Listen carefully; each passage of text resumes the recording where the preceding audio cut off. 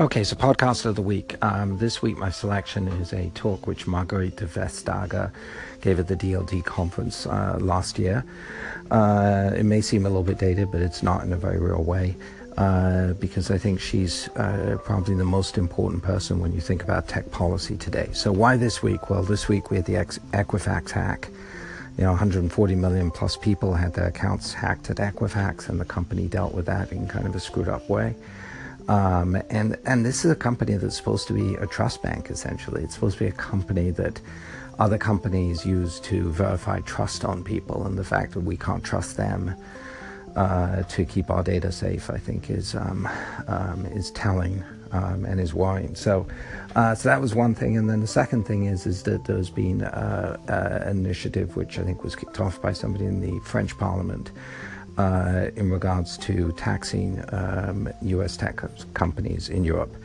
So generally, the questions that I'm thinking about in regards to this talk and the podcast this week, I actually included in this segment, so it follows immediately, because it was a YouTube video, and so I converted it into a podcast. I thought it should live as a podcast, so it's going to follow right after this instead of being a linked podcast. But I think that the things which came out of this, or which I'm thinking about a lot, are the first thing is that our data and the rights that we have as users to know who we're sharing our data with. And in the talk, Vestager says that we should have the same legal rights with our data, whether we pay for something with cash or we pay for something with our data. And I thought that was both insightful and an interesting way of framing it, because all too many services today we pay online with our data, and we get very few rights associated with that. The second thing is that she talks about in the talk about fragmentation, and I think that we're now living in a fragmented sort of splinter net world, where you're going to have different regulation by region, and we've got 4 or 5 major regions around the world, and then some sub-regions. But I think whether it's in India or whether it's in Russia or obviously in China and in Europe, you're just going to have different regulation for tech. And I think that's going to be it's going to be challenging for tech companies that want to build things based on single standards and want to have uniformity, because tech thrives on uniformity. And I think the reality is we're heading into a world where there's going to be very different regional standards around data. And then the last thing is that she says that she doesn't believe we need a new rule book for tech regulation. And I thought that was particularly interesting. Years ago I was an expert witness in the Microsoft antitrust trial. I spent a couple of days on the stand there, and I thought that most of what happened there was dysfunctional and could have been handled differently by the market.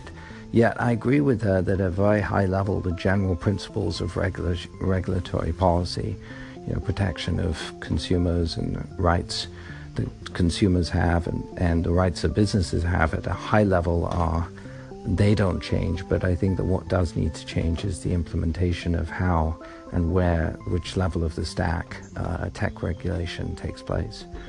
So the talk follows right after this. As I said, it was originally, it came from a YouTube video of her speaking at DLD. There are no slides in it, so I think it translates well into a podcast. I hope you find it interesting.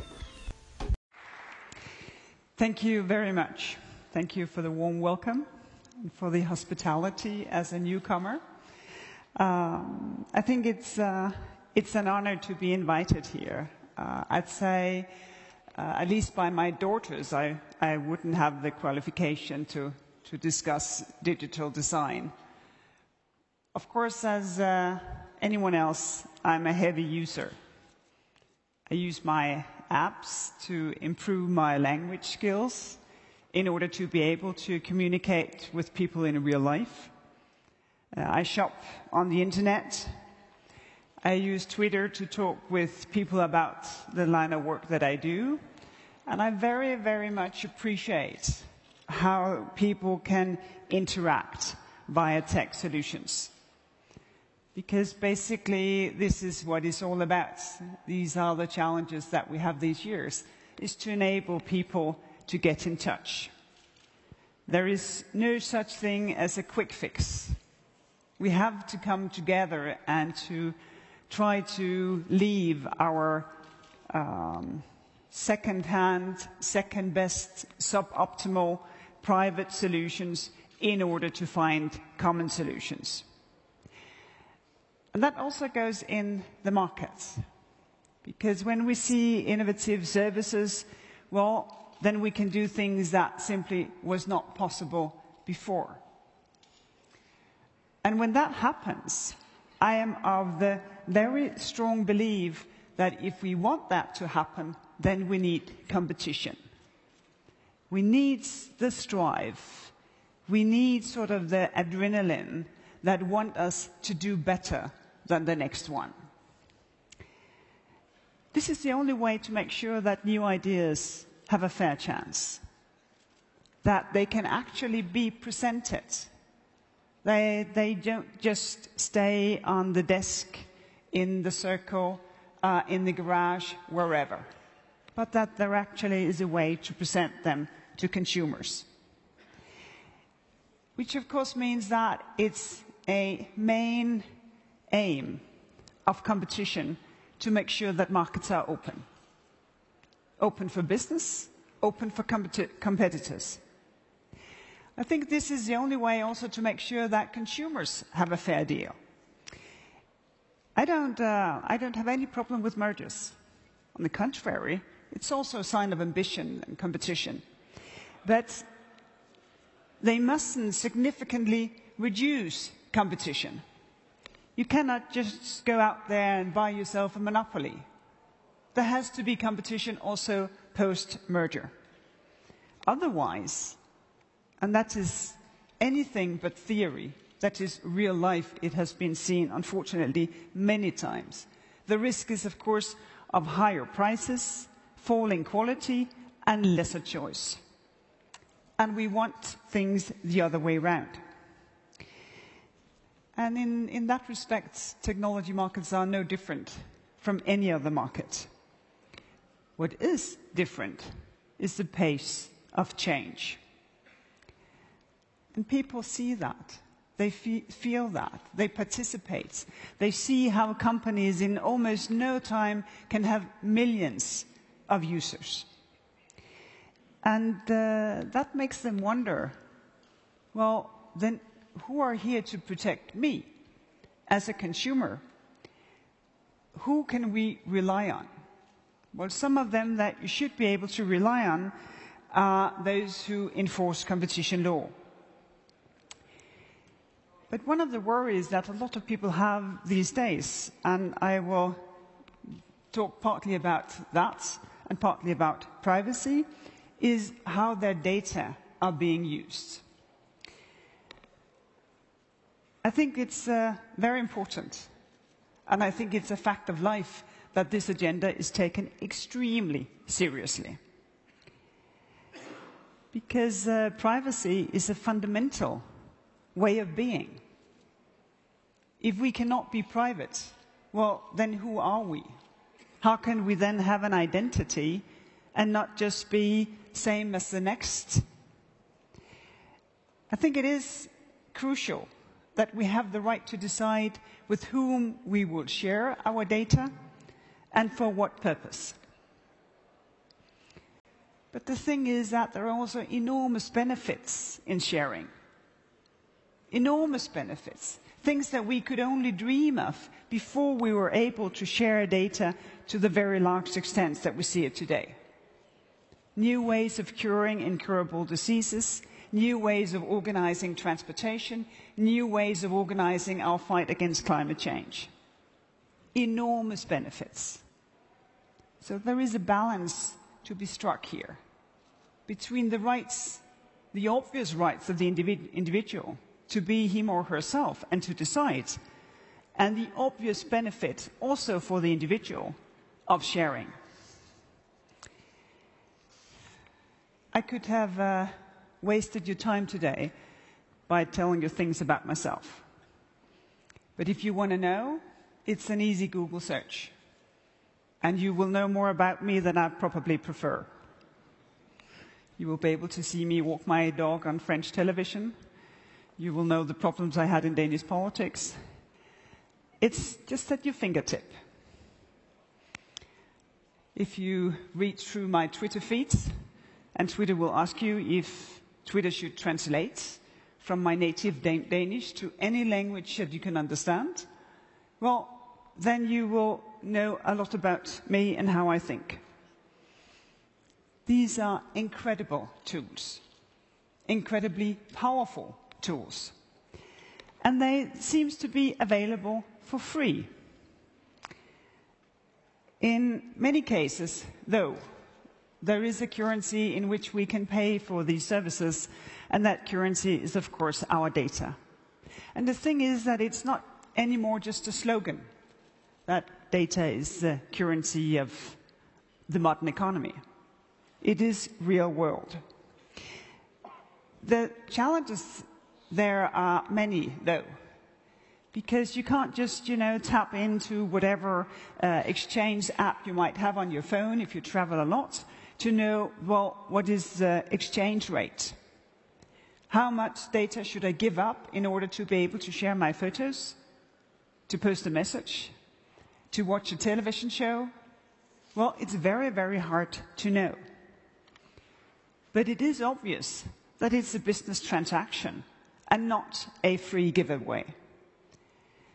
So we as citizens, and in this respect as consumers, still have the right to be treated fairly, as if we had paid in cash.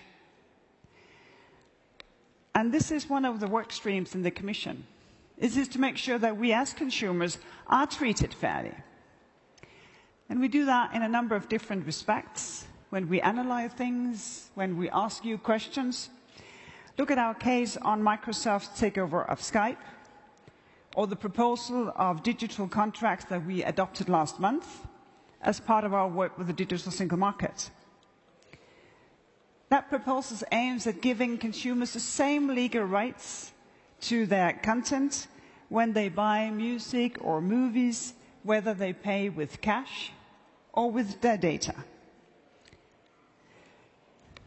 But as well as giving us services at no cash pay, the data-driven economy can make it much better. Obviously, living outside of my home country, I use e-commerce quite a lot. And I'm very impressed about how accurately these services can predict my interests. Of course, it happens that my daughters use my accounts. That sort of blurs the pictures a little.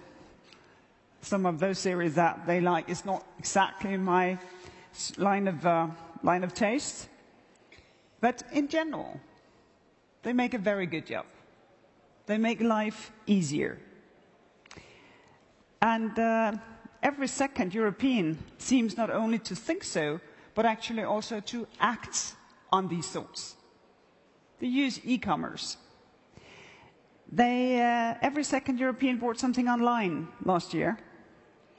And then, of course, one of the things that is important for me and for my colleagues is to enable this to happen, to make sure that we don't have a renationalization, but we have a true European digital market with all the benefits that come from it. It is thought-provoking that less than 10% of our SMEs, they do cross-border e-commerce, even though it seems so easy. And we started to wonder why, and we have been asking why, and a lot of you has probably helped us in our inquiries. The results are coming in now, and to kick off the debate, I plan to launch an issue paper on geo-blocking before Easter. Very focused, trying to be precise in order to get that discussion even further on. These different kinds of services, they are hugely popular for good reasons.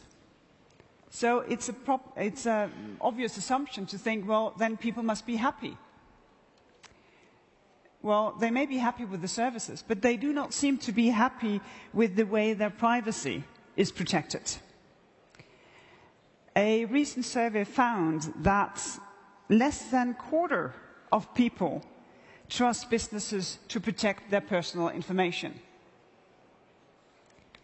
Being in an innovative audience, I would expect that that would make any one of you to rush away to make the business where the business idea is to protect privacy. But this must be thought-provoking, because no matter how modern we are, no matter how digital we are, trust is still the core of any transaction. Can I trust the people that I'm dealing with? The minute trust is broken down, things become lengthier, more expensive, less secure. And if only a quarter of people trust businesses in the protection of personal information, well, then I think we have a challenge.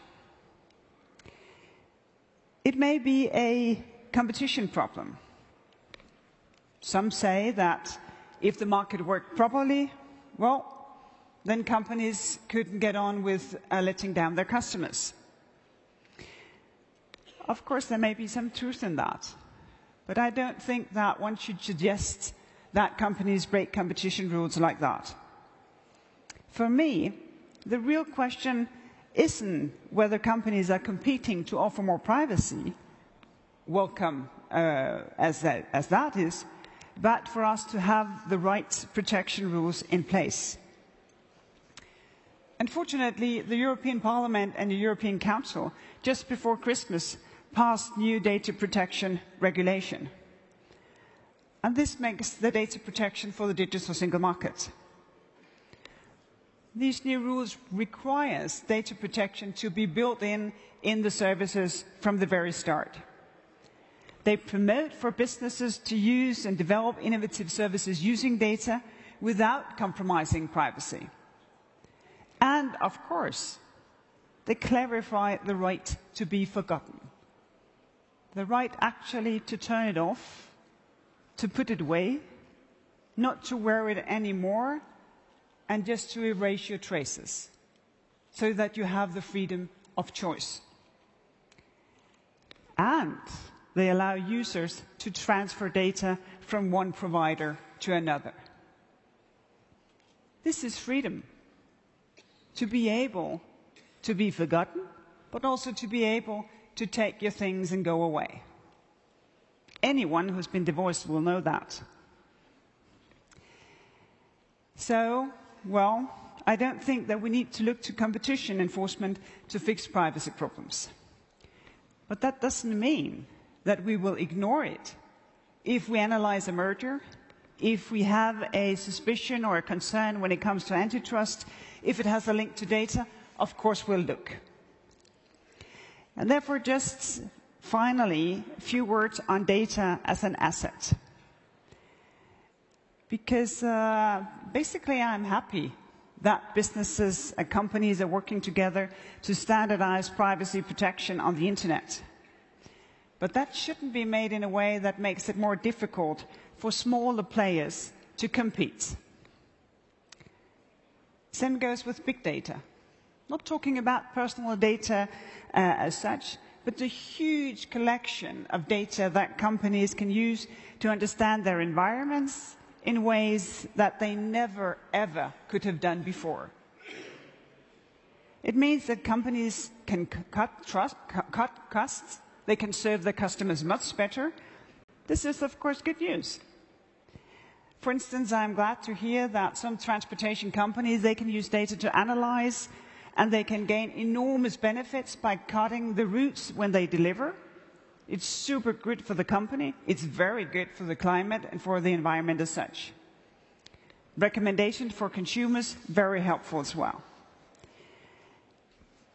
But the thing is that if just a few companies control the data you need to satisfy customers and cut costs, then you could give them the power to just drive rivals out of the market.